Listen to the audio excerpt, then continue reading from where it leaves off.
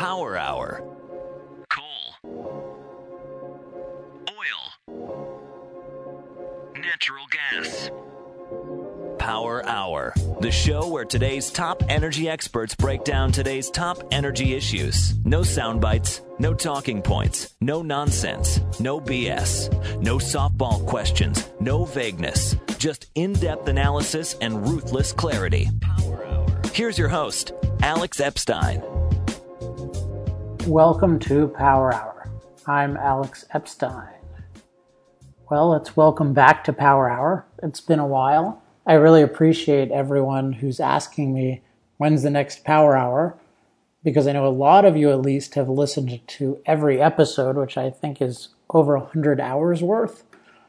So that's really, really cool. And from what I've seen on the internet, those of you who have listened to that much are just forces to be reckoned with in terms of being able to engage other people, in terms of your knowledge of the facts. It's really remarkable. So I'm always happy to do Power Hour when it fits in the schedule.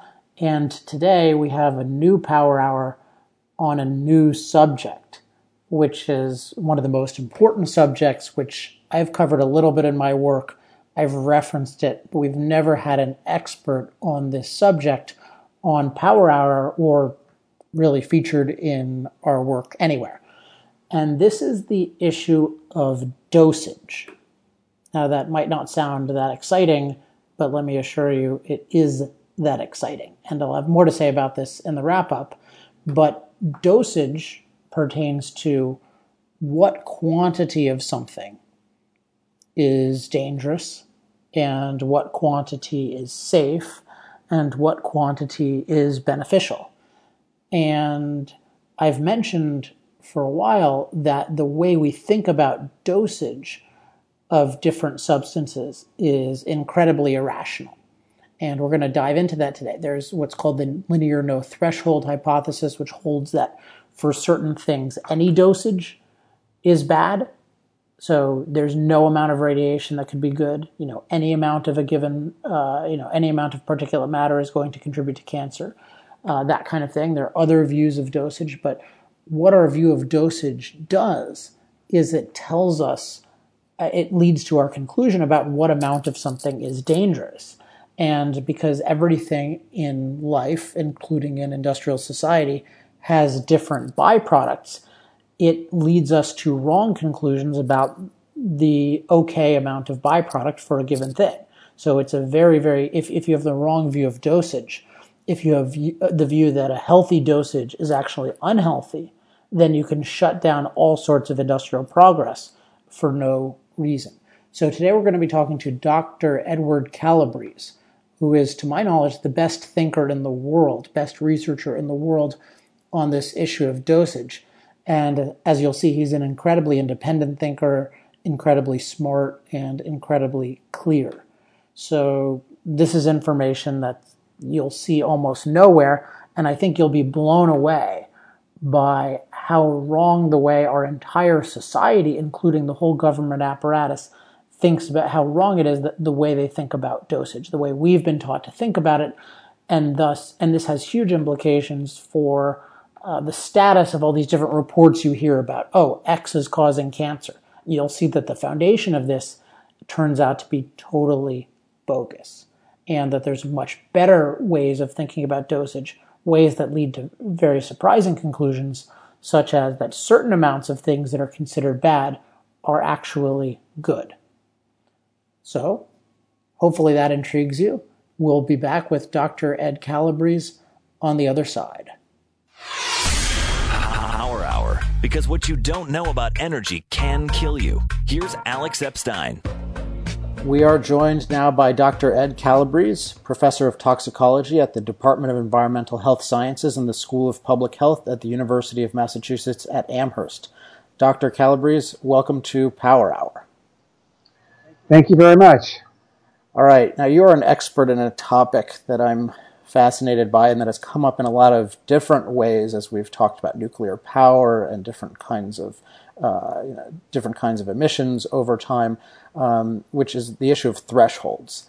And to start off with, I'm interested in knowing about the prevailing approach to thresholds, which is called LNT. Can you tell us what LNT is and where it came from? Yeah, LNT stands for linear non-threshold, and it describes a dose-response relationship in which the response is directly proportionate to dose, which essentially means that there is an effect along the entire dose continuum. If you were to look at it from a radiation point of view, it would suggest that there is a response even down to a single ionization.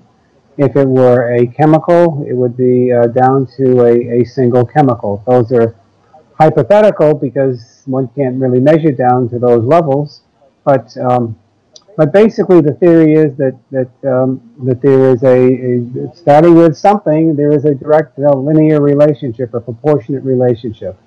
And so that's the linear non-threshold dose-response relationship, and that's in contrast to a threshold dose-response in which there has to be a certain level of exposure exceeded before a significant deviation from the background or the control comparison group is seen. So you have really two ways of looking at exposures, at least within this framework.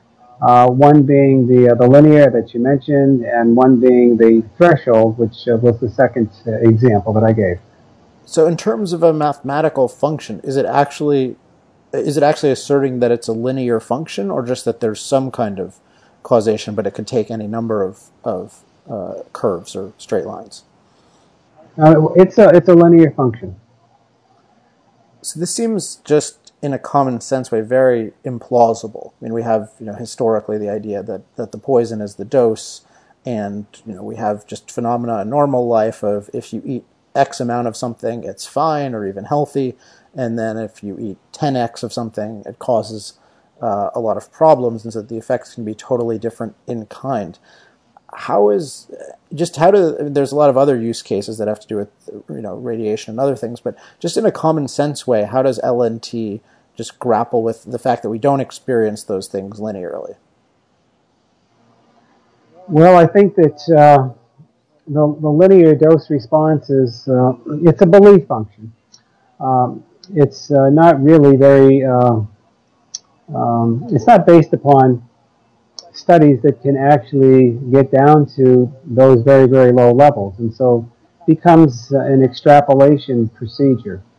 And so, I mean, basically, when we're looking at where this came to be, originally this was really came out of studies that were in the radiation side, probably based upon exposures at the low end, which were probably 300,000 to 400,000 fold above background, and going up further, people saw a linear dose-response relationship in fruit flies mature in the mature spermatogonia of fruit flies, and then made basically extrapolations down to zero essentially, and it was a belief function, and so a whole ideas and systems are built around that belief function, and others actually the interesting thing along the same line is that I mean, there were smart people that made these ideas up, and you can't trivialize their ideas. And so, for example, even though there were massive extrapolations over orders of magnitude of dose, where you couldn't really study what was going on at low doses, but these investigators tried to get at this linear dose response concept through other means, and came up with some interesting experiments to support their position, and they actually did support their position. For example, Dr. Hermann Muller, who was really the key architect of this linear dose response relationship, even though he had proclaimed linearity as his basic belief back around 1930, a few years after he discovered that radiation could cause mutation, And he developed the term proportionality rule, which was essentially just another word for a linear dose-response relationship. Now, what he did with studies later on in the 1930s was that he wanted to see if dose rate affected the mutational outcome in studies, and as compared to total dose. So in studies, he had students take a fairly substantial, I'll call it a massively large dose of X-rays, and measure the amount of mutational damage in the mature spermatozoa or fruit flies. Now, he then took the same dose, total dose, but he spread it out over a prolonged period. And his view was that if a linear dose response was accurate, then there should be no repair, and that all damage should be cumulative. And if you spread that exposure out over a long period of time, then ultimately you should get the same amount of damage that you would get if you gave it all at one time. And that would support an LNT relationship without having to do extremely large studies and try to go down to extremely low doses. And when he did this work, he actually supported his position. He found that the damage, when you spread it all out in small increments, small doses, all adding up to the big dose, they got pretty much exactly the same amount. And so he came away with the belief that, in fact, wow, I think LNT is supported. And it was a rather, interesting approach. It was the right experiment to move it ahead. And so as we came from the 1930s into the 1940s, that was really the key basis for why, you might say, smart people, biologically trained, genetically trained people bought into the LNT phenomenon, and so and that would become the framework upon which essentially everything is built today. Now there will be challenges to this, and inadequacies showed in this, and a lot of my subsequent work goes in to show where, in fact, problems came into these types of studies, are in terms of Muller's incorrect, in my opinion, incorrect extrapolation from the model that he used. But I just wanted to, at least in the beginning, to establish a framework that LNT was, it was built based on a belief system initially, but then he came up with some experimental data that supported his position, and that gave them the scientific framework to believe that there was a strong basis to support LNT. All right, I definitely want to come back to those experiments and then your thoughts on them and then your subsequent research. But just to give some more background, you indicated the universality of this. How widely is LNT used? And I guess the broader question is, how widely is this threshold issue relevant? This is fundamental to how industrialized societies live, and how we make decisions about what we do in our personal lives.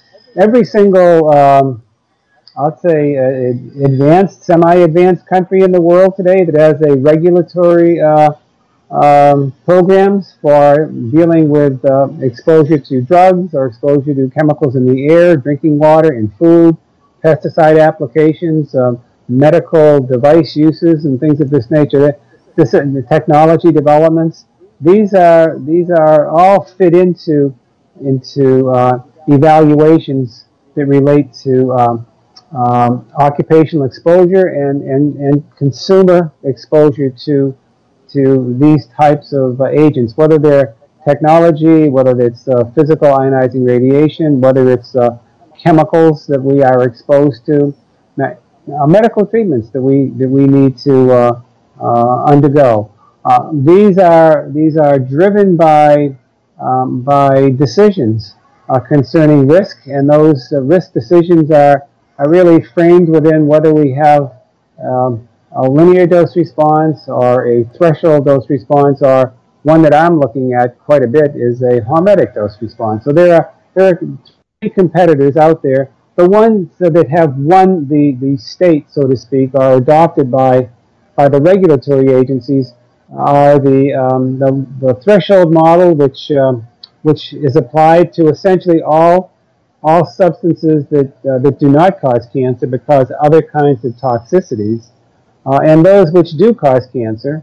And for those that do cause cancer, their risk is evaluated with regards to a linear dose response. And since it is linear, what that would mean is that you could never have a safe level of exposure. And so when regulatory agencies look at carcinogens, they never come up with a safe level of exposure. They come up with an acceptable level of exposure. An acceptable level of exposure, well, it's pretty subjective, but generally speaking, regulatory agencies seem to say somewhere between one cancer per 100,000 to one cancer per million over the course of a normal lifespan is quote-unquote de minimis risk or acceptable level of risk, mostly because they really can't be measured. And so, but nonetheless, when you're dealing with an agent that is deemed to be a carcinogen, that is the framework within which it is evaluated.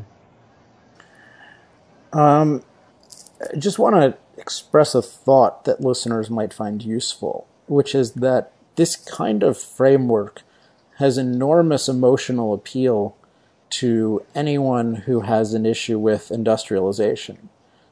Because if you can claim that byproducts are cancerous in almost any quantity, then you can always oppose things as cancerous. And you see that basically every major industrial technology, particularly in energy, is opposed as this is causing cancer, this kills so many people through cancer, versus a threshold response where industry could get to a point with any given technology where it could say, well, there's no real safety issue. So I just always find it interesting to think of where certain viewpoints have incentives to align with other viewpoints. I'm curious what you think of that. Well, I think you're right, and I think that it's how humans respond to this is very strange in the sense that my state of Massachusetts 1 week ago voted to essentially legalize the sale and use of recreational marijuana. And if you take a look at the studies, and you can take a look at risks of lung cancer, things of this nature, the risk of developing certain kinds of cancers, has been shown in various types of studies. And it would tend, if you believe the LNT theory, it would fit in.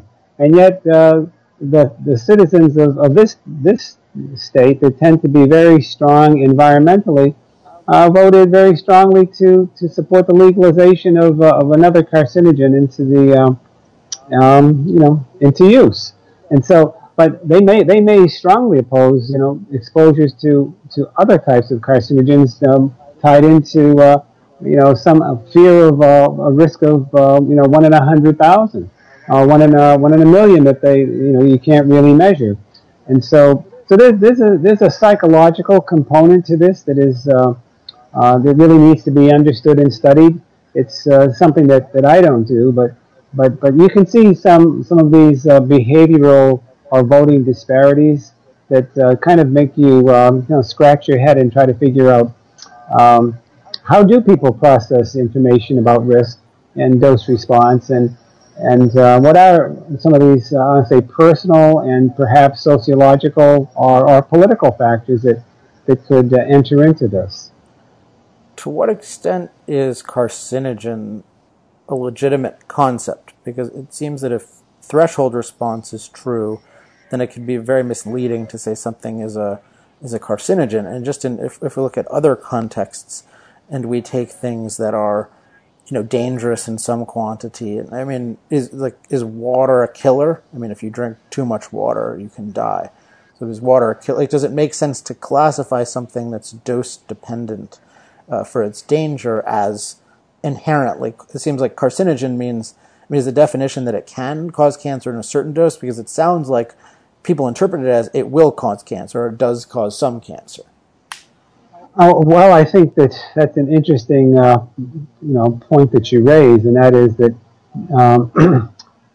I think that if you classify something as a carcinogen, then usually because regulatory agencies have built this upon an assumption of a linear dose response, there's no need for a qualifier. However, if you actually say that that it depends on dose and that it could be a threshold or it acts hormetically, then just because it has the capacity to cause cancer doesn't mean that that all doses will pose a risk, or that the risk is proportionate to dose and things of that nature. So I think it's fine to classify something as a carcinogen, but I think that one needs to actually have more sophisticated understanding of the biology of carcinogen than just to say the word carcinogen and then to put the big fearful label over that, because like everything else, the response will be highly dependent upon the dose, and that's the same thing for mutation and one thing that we tend to forget in life, and that is that we're here on this earth, and we are an evolved species like other species, and that we are the survivors, and that built into our capacity for survive are a whole series of adaptive responses. One of those adaptive responses happens to be the capacity to repair genetic damage or DNA damage that has been induced by mutagens, carcinogens, and that and this is a very significant aspect to permitting us to survive and actually to permit a mechanistic explanation for why one would not expect to see a linear dose response and why one would be more likely to see a threshold type response. Just to ask another word question, how do you feel this applies to toxic? So I noticed that in my writing I wouldn't refer to things as toxic chemical, toxic substance, because it seemed like you could have a toxic dose, or you could talk about something as having high toxicity. That is, it tends to be toxic in smaller doses than something else. But toxic, it just seems like we start to classify things as this is inherent, like this substance is sort of mystically safe, and this is mystically dangerous. And the use of toxic seems to be another example of that, maybe even more widespread than carcinogenic. Well, I think that probably grew up out of the kind of the 1970s and the regulatory climate in this country and perhaps in Europe.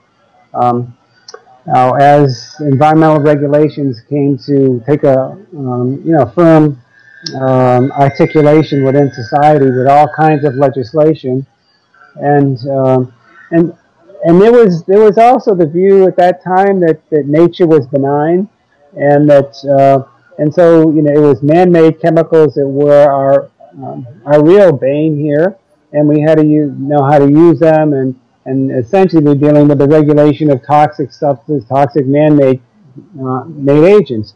But as it turns out, in work that came out of a lot of sources, came to realize that actually natural compounds are essentially just as toxic as man-made compounds, and that plants have to defend themselves and animals have to defend themselves, and especially in the world of plants, there's all kinds of natural toxins and natural insecticides and other agents that could cause toxicities to other biological systems, and this is a dynamic that is going on that ultimately becomes trying to understand how biological systems deal with threats, how they metabolize and detoxify these, how they repair damage. And also, one thing that's becoming apparent from really the mid-1990s to the present time, and that is that even if you have something that is inherently toxic, such as reactive oxygen, or you have compounds such as carbon monoxide or hydrogen sulfide or formaldehyde and others. These are products that actually the body uses for normal function, and without them, in fact, we do not survive very well. And furthermore, there are studies called what they call cosmic silence studies, in which organisms from the paramecia up to rodents have been studied in situations in which background radiation, cosmic radiation, has been eliminated from the exposure. And what's found is that when you actually eliminate this essentially ionizing radiation, which no dose is supposed to be safe, you find that these animals, when they do not receive it, their performance, their health starts to degenerate. Paramecia, for example, becomes sluggish. They don't look healthy. They don't eat properly. They don't take up nutrients properly. They stop reproducing. You reintroduce the radiation back into their environment, and they become healthy and perform much better. And it's led these findings have led the researchers to suggest that in fact low doses of ionizing radiation are essential for life, and that life has evolved and found a way to incorporate them into some molecular utility. And this is true for, as I mentioned, for reactive oxygen species that can be generated by endogenous metabolism, by following exposure to various types of chemicals and ionizing radiation, and in fact, if you quench the activity of some of these reactive oxygen species by the use of high levels of antioxidant, vitamins, and the like, you can profoundly and adversely affect the biological functioning. And so I think that life is very interesting in how it tries to how it's evolved and try to accommodate ways to take advantage of harmful things and to protect itself from harmful things, and ultimately the concept of an LNT is really one that, for the most part, conceptually, is really inconsistent with I think, understanding of evolutionary biology. So we've talked in some depth about no threshold response and a little bit about threshold response, but then there's also hormetic response. So I think you've indicated cases of that, but talk us through what hormetic response is. A hormetic response, as I like to talk about it, is it's a dose-response relationship, but it's a biphasic dose-response relationship. So it has two phases. It has a stimulatory phase and it has an inhibitory phase. And this biphasic dose-response relationship it's not just any type of biphasic dose-response. What I've learned over time, and with much study, is that this low-dose stimulation actually is modest. It usually is no more than twice what you would have beyond the background response. So if a plant is growing, 10 inches in a growing season, the most you could probably increase a response would be double that, up to 20. But generally speaking, it's only by about 30 to 60% at most. So it's really a very modest in the percentage zone increase. And now the interesting thing here is that it has a long history. It goes back approximately 130 years, started in northern Germany. And there have been many thousands of studies that have been done that have demonstrated hormetic dose responses. And now the problem with hormesis is really historical, and that is that when hormesis was first put forth as a concept, which was really in the mid-1880s in Germany, the person who did this was a fine scientist, but what he proclaimed was that he believed that he had discovered the explanatory principle of the medical practice called homeopathy. And the medical practice of homeopathy was in great competition at the time with what we call today traditional medicine. And the guy's name was Hugo Schultz that made this proclamation, and he had very good data to support his position. He was, for anybody in the audience who knows what Listerine is, the mouthwash Listerine, it's really named after Dr. Joseph Lister, and who was a physician surgeon in the UK and Britain, and he lived in the mid to late 1900s, and he dies in I think around 1911, and he developed aseptic surgery, and he used chemical to kill microbes based upon his understanding of Louis Pasteur and Robert Koch's research at that time. Now he needed the chemical that he was using to disinfect wasn't particularly great. Wanted some alternatives. Hugo Schultz was looking at alternatives, and he thought that any I might say disinfectant would kill things in a linear sort of a fashion. But when he studied these with yeast models, he found that yes, at high doses they would kill the yeast, but at low doses, every one of them actually stimulated the survival and metabolism of the yeast. And so that really struck him as he thought he made a mistake. And so he redid and replicated his work, and he kept coming up with these biphasic dose responses. And he thought, hey, this is real, I guess. But what Schultz did at that point was that for other reasons, he linked those findings to homeopathy. And that was, just to give you one little bit more, and that was that at about the same time, there was a paper published in a homeopathic journal that was that showed that a homeopathic preparation was successful in the treatment of gastroenteritis. Just at that time, the bacteria that causes gastroenteritis had been discovered and cultured.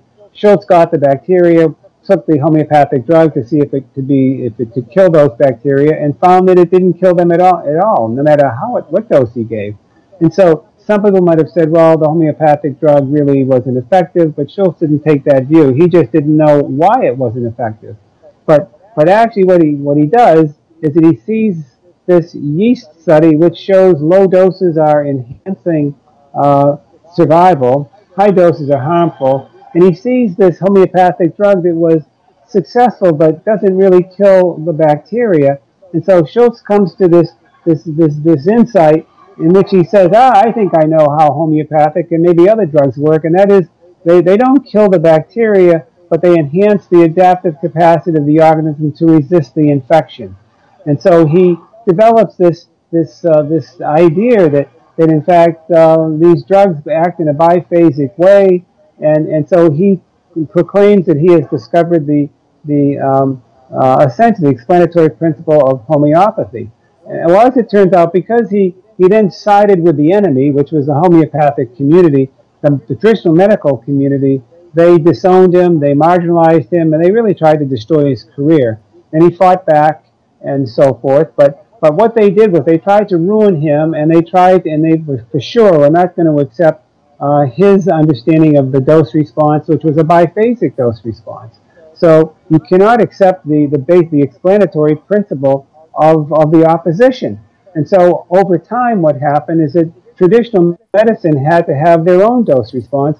So they basically eventually converged on acceptance of the threshold dose response model, and that became central to what I call traditional medicine and adopted by the medical community. And that particular threshold model was then challenged in the late 1920s and early 1930s by Herman Muller and other geneticists who claimed that, in fact, ionizing radiation acted not via a threshold, but acted by a linear dose-response relationship. And so we actually had then the emergence of three dose responses within the scientific community, one that was tried and true, which was really the threshold, and then we had, the hormesis one, or the biphasic one, which was basically relegated to being marginalized, and then we have the new kid on the block, which was the linear dose response model that ultimately, would become accepted by regulatory agencies for a variety of reasons down the road. And so, and it's within this dynamic of the history of medicine and the history of science and the complexities of this warfare between two medical communities, the homeopaths and the traditional medicine people, that our understandings of dose response and the acceptance of dose response happens, and yet this whole history is forgotten within toxicological texts and pharmacological texts. They have no idea why we don't believe in, don't accept, or don't recognize a hormetic dose response, and why we have evolved into a bifurcation of dose responses. That is the threshold for everything that's non-carcinogenic and the LNT for everything that's carcinogenic, and the hormetic kid, which actually proves to be a much stronger biological explanatory factor than the other two models, becomes left out. And it's in the last 20 years or so in which we have spent a considerable amount of time investigating and studying in this biphasic dose response mode that we came to realize the historical issues and actually the greater strength of the hormetic dose response model in explaining what goes on at low doses far better than either the threshold or the linear dose response model. I have a follow-up on hormetic response, but just so everyone has the context, could you give a quick summary of what was the wrong theory? It just escaped me. Oh, the homeopathic theory. Could you repeat that question, please? Oh, I'm forgetting the term, but what is it? The homeopathic theory or the? Yeah. It was. He proposed it to be an explanatory principle of the medical practice of homeopathy, and at the same time, life gets actually very complicated in the sense that even though Schultz proposed this to explain how homeopathic drugs work, Schultz himself was actually was not a real acceptor of extreme homeopathic principles as well, because taken to its extreme in the homeopathic world, advocates of that perspective claimed that exposures could induce effects at minuscule levels, even at levels that were below what we might call Avogadro's number. That is, even in samples that may not even theoretically have a single molecule in it, and this became very, very controversial. Of course, it still is controversial today, and Schultz never believed in the extreme perspective tied into what I'd say that type of homeopathic perspective. He believed in homeopathic medicine, but very closely aligned to what I'd call traditional medicine, and that is that everything has a dose response, and it requires a substantial number of molecules to induce that type of response, but in the low dose zone, that he viewed at low doses that most stressor agents are actually upregulating adaptive processes that essentially create a resilient phenotype that essentially results in protecting those cells and those organisms. And at higher doses, those agents actually can be inhibitory, or in fact at very high doses they can actually become harmful or toxic. And so the history of science with respect to the dose-response relationship is not, you might say, pardon the expression, a straight line here. It's a very dynamic. There's a number of personalities and competing groups going in, and I think we have actually ferreted out the complexity of this and have written quite a bit about this in our publication, so that it should be fairly clear if people read what we have written on it. But for the most part, the toxicologists and pharmacologists and people in regulatory agencies, they have literally extremely poor knowledge of the history of their fields, And that's because, for the most part, the history of the field, the history of dose response has been one that has not been emphasized, not been done, and now we've been able to get into some of the major textbooks with this information, and I'm hopeful that the next generation of toxicologists and pharmacologists may actually have proper schooling in the history of their field, especially with regards to these complexities with respect to dose response and how their belief systems came to be with respect to threshold and linearity. And these are belief systems which are actually based upon inaccurate information and false understandings, and have led to regulations which are improperly based. That's really fascinating how people took just how homeopathy, in the sense of these vanishingly small doses being helpful, being helpful, like they sort of took that and then used it to damn hormetic response.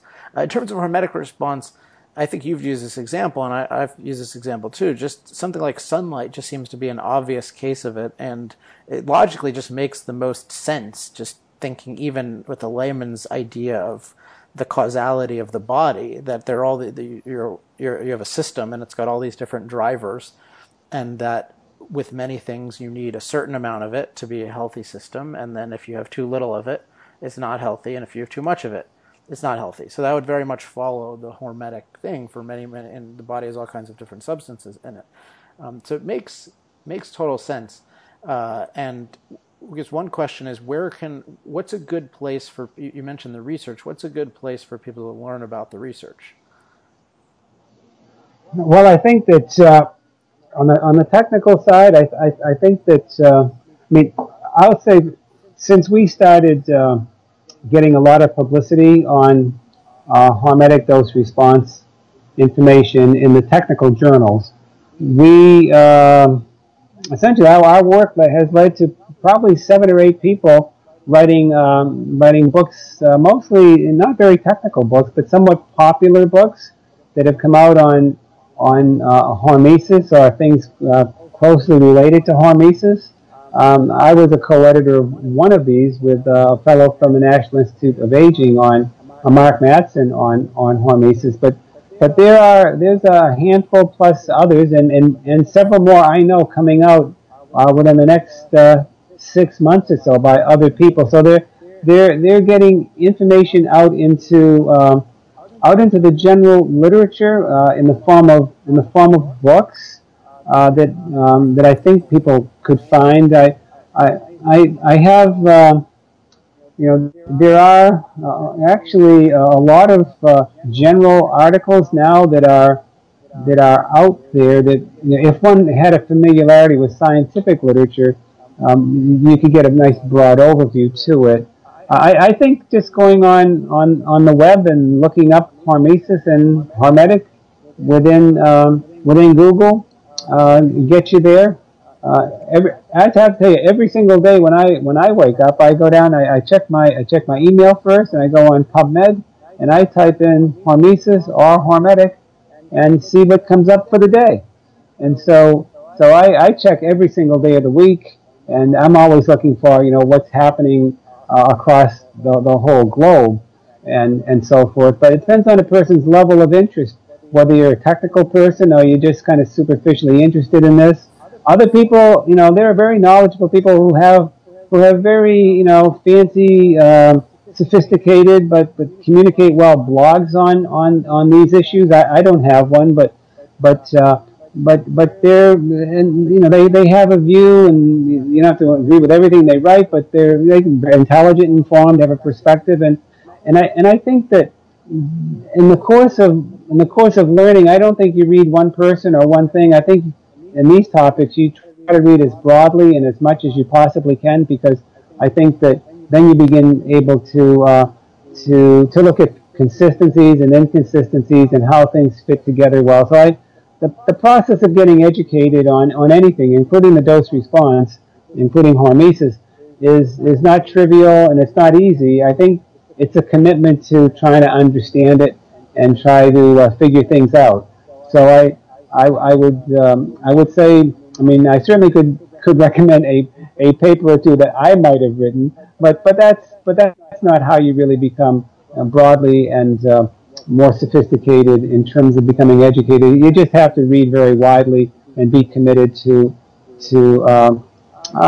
taking 2 steps forward and 1 step back, and 2 steps forward and 1 step back, and broadening yourself and being excited about that quest for knowledge.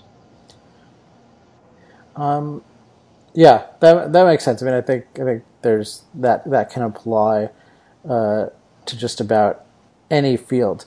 So very quickly, what happened with the original experiment with the different doses? So, where you had the additive, the doses adding up to the larger dose, and the effects seemed to be the same, Muller's experiment. I'm going way back when, this crucial, brilliant experiment by Hermann Muller back in the late 1930s. Okay, so what's actually happened to that? Well, actually, Muller made it, he's a brilliant guy, and many other smart guys with him kind of bought into his view. And now, the story is complicated, but I'll try to kind of cut through the complication and kind of tell you what his mistake was, okay? His mistake was that he did his work with mature spermatozoa in the fruit fly. Now, the fruit fly is okay, probably, as a biological model. But the issue that he was working with here was that when you work with mature spermatozoa at a very latest stage prior to when the sperm fertilizes the egg, he didn't know this at the time, but the mature spermatozoa actually has had essentially all its cytoplasm squeezed out of it. And it becomes basically a little squiggly thing that carries DNA that fertilizes an egg. And if there is damage to that DNA through chemicals or ionizing radiation, it doesn't have the capacity to repair itself. And so any damage that you have is going to be retained.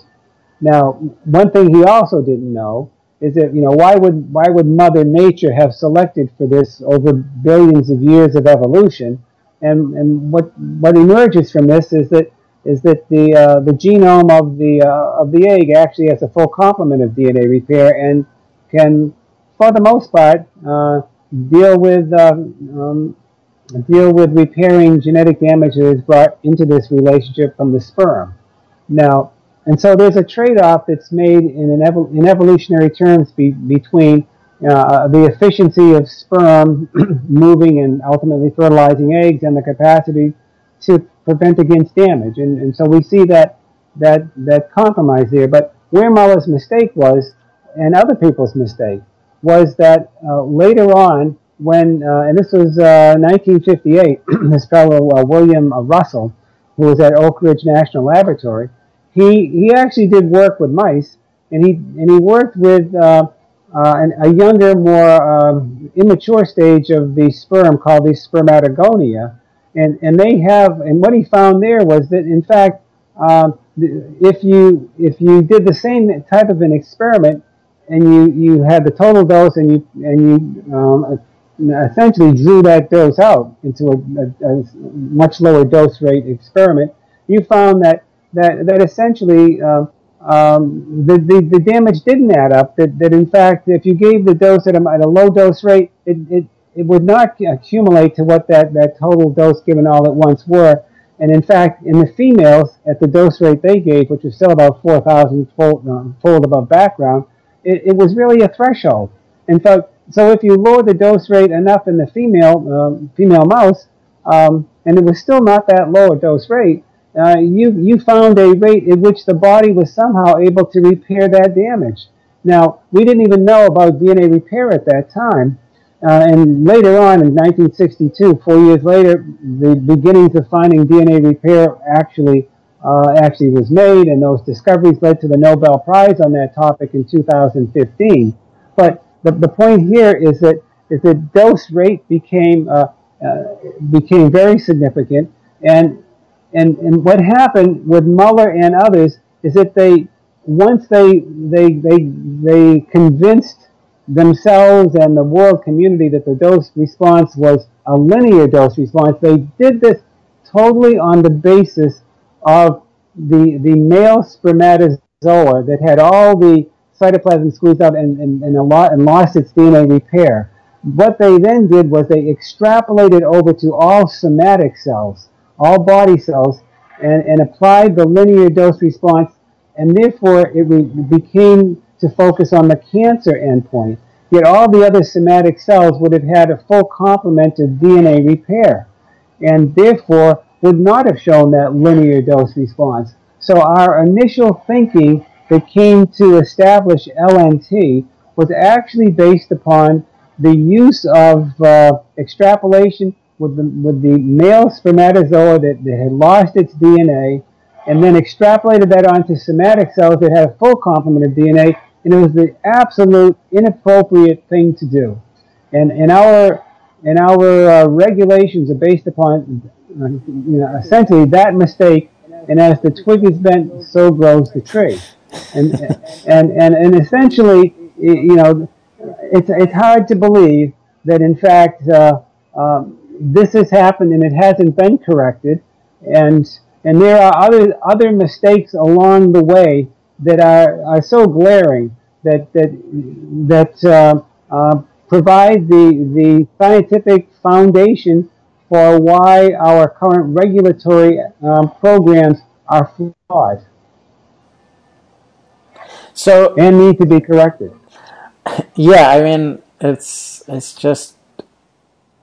I mean, if I hadn't seen other shocking things in other branches of science and other fields of study, I would be even more shocked. As we close, I'm interested in the application of this to the field that I've studied most, which is energy, and in particular fossil fuels. So on a routine basis, you'll just read some statistic in the paper saying, use of this causes 4 million deaths a year from cancer or something like that. And my understanding is these are all LNT-based things, and I really don't see the causality that they're claiming. I mean, I can see causality if you have a certain amount of smoke in the air, and I can see people get sick, and maybe you could tie that. But they often talk about, doses that I've been around, of, say, coal plants, like doses where I've been fairly close to the plant, and there's not much perceptible, and then they claim, we can tell that this many people died of cancer. What is the legitimacy of those? Well, those proclamations are really based upon extrapolations, and those extrapolations are based on the assumption of a linear dose response in the low dose zone. And essentially, when they make these proclamations, they're making those proclamations about what they think is happening in a human population. And the one thing you have to recognize is that epidemiology is not capable of essentially detecting very low risks. And in fact, in courts of law in this country, that you cannot claim cause and effect relationship with epidemiologic data with risks that are less than double the control group. And what we're really, that's like increased by 100%. Yet what you're talking about here are when people say, we have risks of 1 in a million, 1 in 10,000, 1 in 1,000, 1 in 100. We're really, those are 1 in 100. Epidemiology can't get down to those levels. And yet, these are where the projections are going, and where a court of law is requiring that it has to be increased by a factor of, essentially, increased by 100%. And this is because of all the, number one, the confounding variables that humans bring to the equation. We have different diets, we have different genetic backgrounds, we don't understand what our past exposures have been, we don't understand stress, we can't quantify, how many hours we sleep each night and how that's changed over time, or what our diets have been. And all these things create variability and uncertainty. And they create, when you have low risks, that background noise can just makes it difficult to detect anything that could be real. And that's why the court says you really have to see, damage that is double background before we begin to think that it's causally correct. Yet these extrapolations that are commonly made extrapolate not just from a hundredfold above background or double it, but they're going down to risks that approach 1 in a million and 1 in 100,000 or 1 in some number that epidemiology cannot possibly detect. And so these are mostly belief systems that are tied into precautionary principle or protectionist philosophy, and it's not science. The strongest scientific research that exists to date is actually the types of things that we have looked at. And these are experimental studies that have documented responses in low-dose zones that are, and for the most part, they really show that the linear model and the threshold model do not predict low-dose responses not nearly as well as the biphasic hormetic dose response. What do you have any of those for, say, particulate matter? I have seen people who have looked at hormesis in relationship to particulate matter, and have in some of their studies have shown hormetic dose responses, and so have make the claim. I actually have not studied particulate matter with regards to hormetic dose response relationships, mostly because I am not particularly interested in epidemiology myself, just because of the limits of epidemiology that I just kind of laid out. I am mostly interested myself in experimental studies in which you can control essentially all the variables except the one thing that you are looking at. And so the studies that I have seen that have shown particulate matter and actually demonstrating in these studies hormetic dose responses, I believe that they also suffer from the same potential types of criticisms of others who would claim perhaps a threshold or perhaps maybe even a linear response. But I believe that you can better get at these from a theoretical point of view and other point of view experimentally, and the experimental data really would be supportive of a hormetic dose response, even with particulates and with our threshold as compared to an LNT. And this would be not just those, but essentially in a very general sense, a wide range of toxins, wide range chemical or physical agents. It's the strongest overall consistent dose response relationship is really the hormetic dose response. Well, I first learned about hormetic dose response when I was reading back issues of Access to Energy by Peter Beckman. And at the time, it seemed like it made total sense, and it was frustrating that almost nobody else talked about it. So I think it's really something we shall be grateful for, that you've done all of this research and to overcome this incredibly irrational thing. And you indicated this before, but it's hard to think of anything that's more wide-ranging than this, because it's just an issue that it's a wrong model of thinking that applies to all kinds of different health issues, with potentially anything that's carcinogenic at least. And basically it's something that makes us think that healthy things are unhealthy, and that healthy things are unhealthy, and that unhealthy things are healthy. And well, the big area in the world today in terms of research is an area called what we call adaptive response or preconditioning. And in this framework, what happens is that low levels of exposure to almost any kind of stressor agent, whether it's chemical, whether it's pharmaceutical, mechanical, dietary, or otherwise, low levels of stress, they affect an upregulation of adaptive mechanisms, and those adaptive mechanisms lead to the creation of what I call a resilient phenotype that exists for days and perhaps maybe out to weeks under certain circumstances, that ultimately protect you against all sorts of external and internal stressors, and to the point where these now are being manipulated to protect against the occurrence of heart attack, stroke, damage from shock.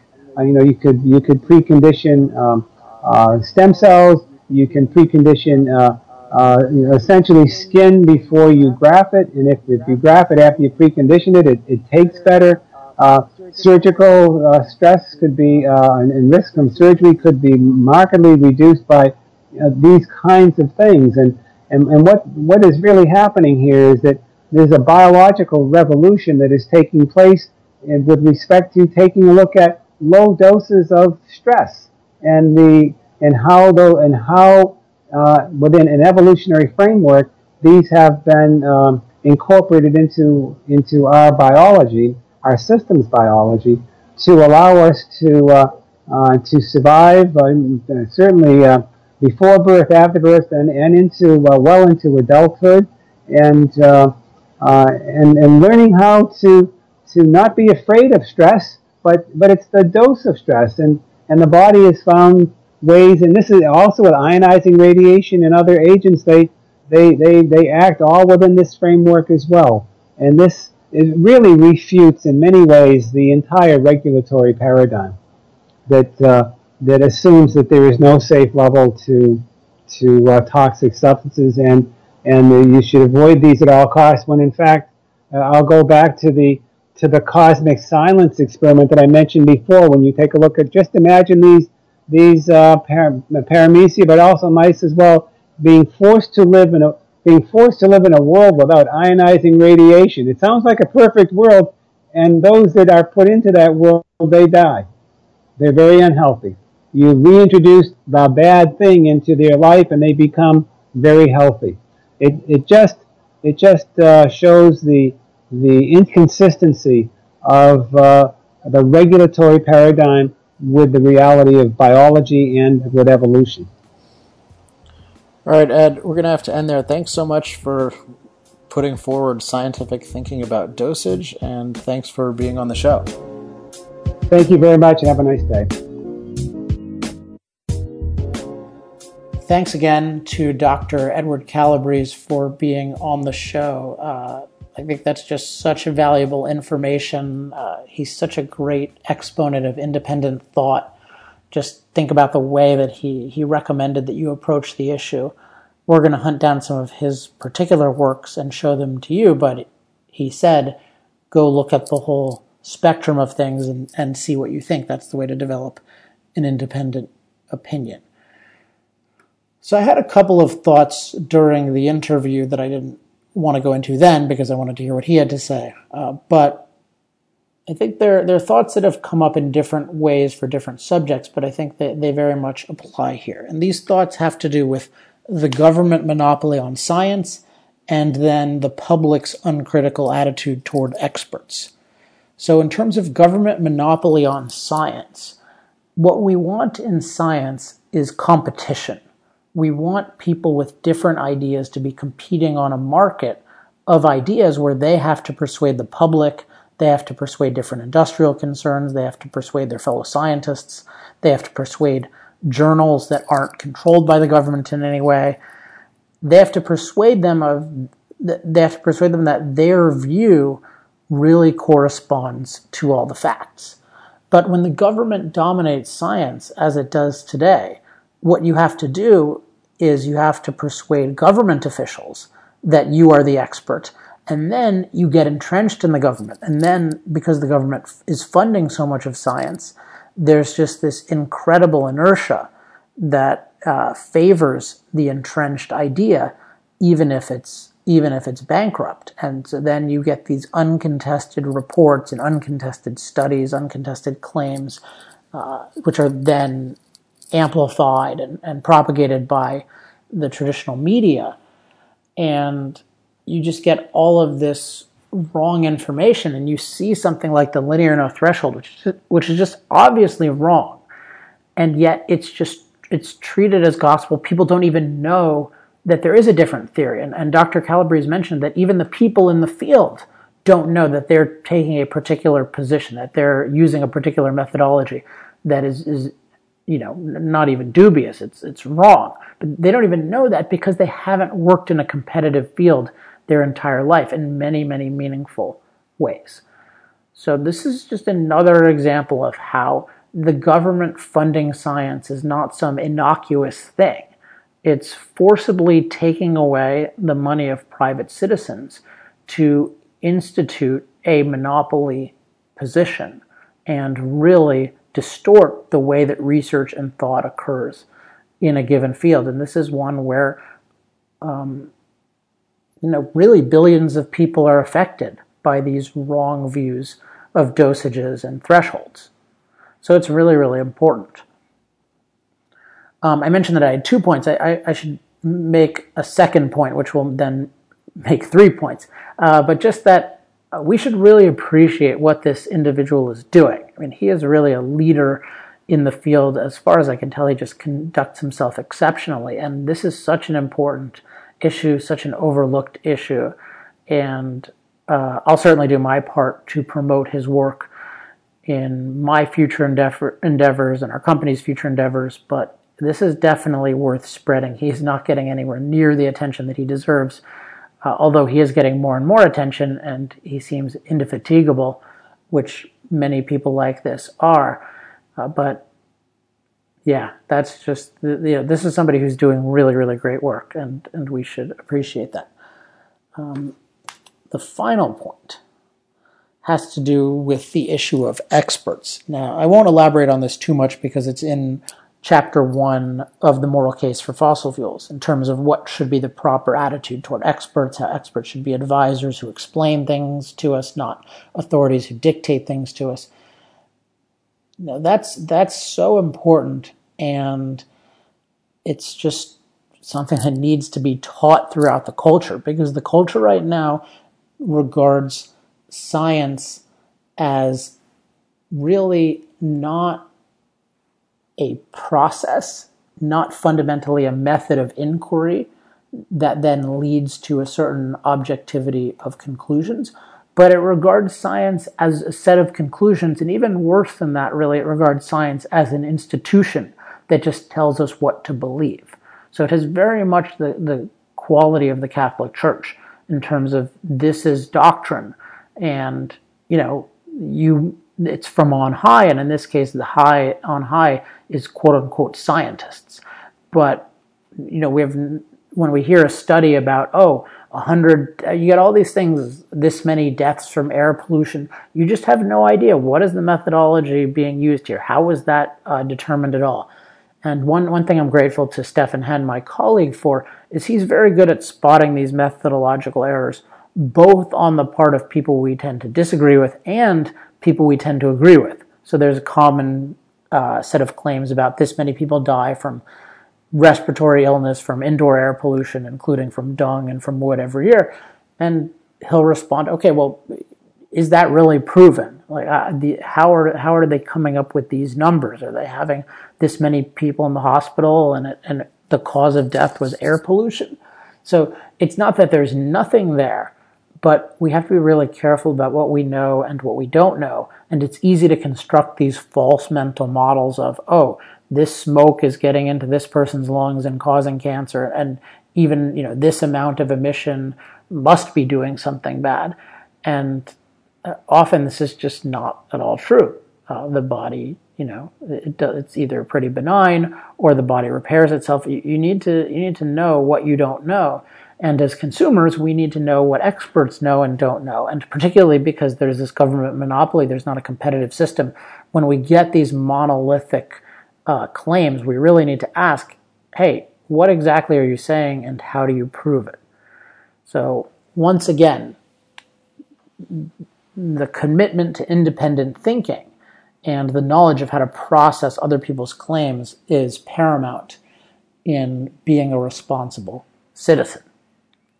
I'm doing some writing on this behind the scenes, so you'll have some more guidance on that. But Chapter 1 of Moral Case for Fossil Fuels, I think, is a good guide. And not to flatter myself too much, but the Moral Case for Fossil Fuels in general, methodologically, I think is a good guide. That is, it gives some of my own thought process and research process for understanding these issues for myself and distinguishing, among other things, between speculation and demonstration, or what's demonstrated. All right, so hopefully those are valuable thoughts. Again, really grateful to Dr. Calabrese for coming on the program. As always, if you have any questions, comments, love mail, or hate mail, you can email me at support@industrialprogress.net. That will go both to me and to my lovely assistant, Nikki, who will make sure that whatever you send gets dealt with expeditiously. So support@industrialprogress.net. Make sure to be on our newsletter. That's the most important thing. industrialprogress.com. You can sign up in the upper right, or you can just email support@industrialprogress.net and just say in the subject, newsletter. Of course, follow us on Facebook and Twitter. There's the Alex Epstein account, the I Love Fossil Fuels account, the Center for Industrial Progress account, and the I Love Nuclear account. And, we don't have these official sponsors of the show, but so I'm making our official sponsor our own course, How to Talk to Anyone About Energy. That's at energychampion.net. I'm quite sure that is the most effective methodology ever developed for discussing energy and environmental issues with people, at least effective in terms of persuading people of the truth rather than scaring them and appealing to, say, celebrity authority like Leonardo DiCaprio's movie. But seriously, How to Talk to Anyone About Energy, energychampion.net. Check it out. Watch the intro video. Highly recommend picking up a copy of that. I think it'll be super, super useful during the upcoming holiday season when you'll have the opportunity to avoid alienating a lot of people and, in fact, magnetize a lot of people in the right direction. So energychampion.net, our quote-unquote sponsor, help support the show. Not really help support the show by doing that. Help support yourself by getting a copy of that course. All right. When will we be back? I do not know exactly, but if you keep giving positive feedback, it will make me more motivated. There are a lot of interesting potential guests that I've been talking to. Maybe next year, almost certainly next year, we'll get a more regular schedule. I really appreciate everyone who listens. I'm recording this right before Thanksgiving, or the Monday before Thanksgiving. Hopefully it'll be out before then. And I hope everyone has a happy Thanksgiving, and I hope you give thanks to those who deserve it most. And that would be the great industrialists who actually produce all of the goods and the bounty that we enjoy and celebrate on Thanksgiving. So whomever else you're giving thanks to, make sure to give thanks to them, because they don't get it nearly as much as they deserve. All right, with that, some upcoming week we will be back. I promise the guest will be great. Until then, I'm Alex Epstein. This has been Power Hour. Power Hour. Life, liberty, and the pursuit of energy. Power Hour. The antidote to shallow thinking about energy issues.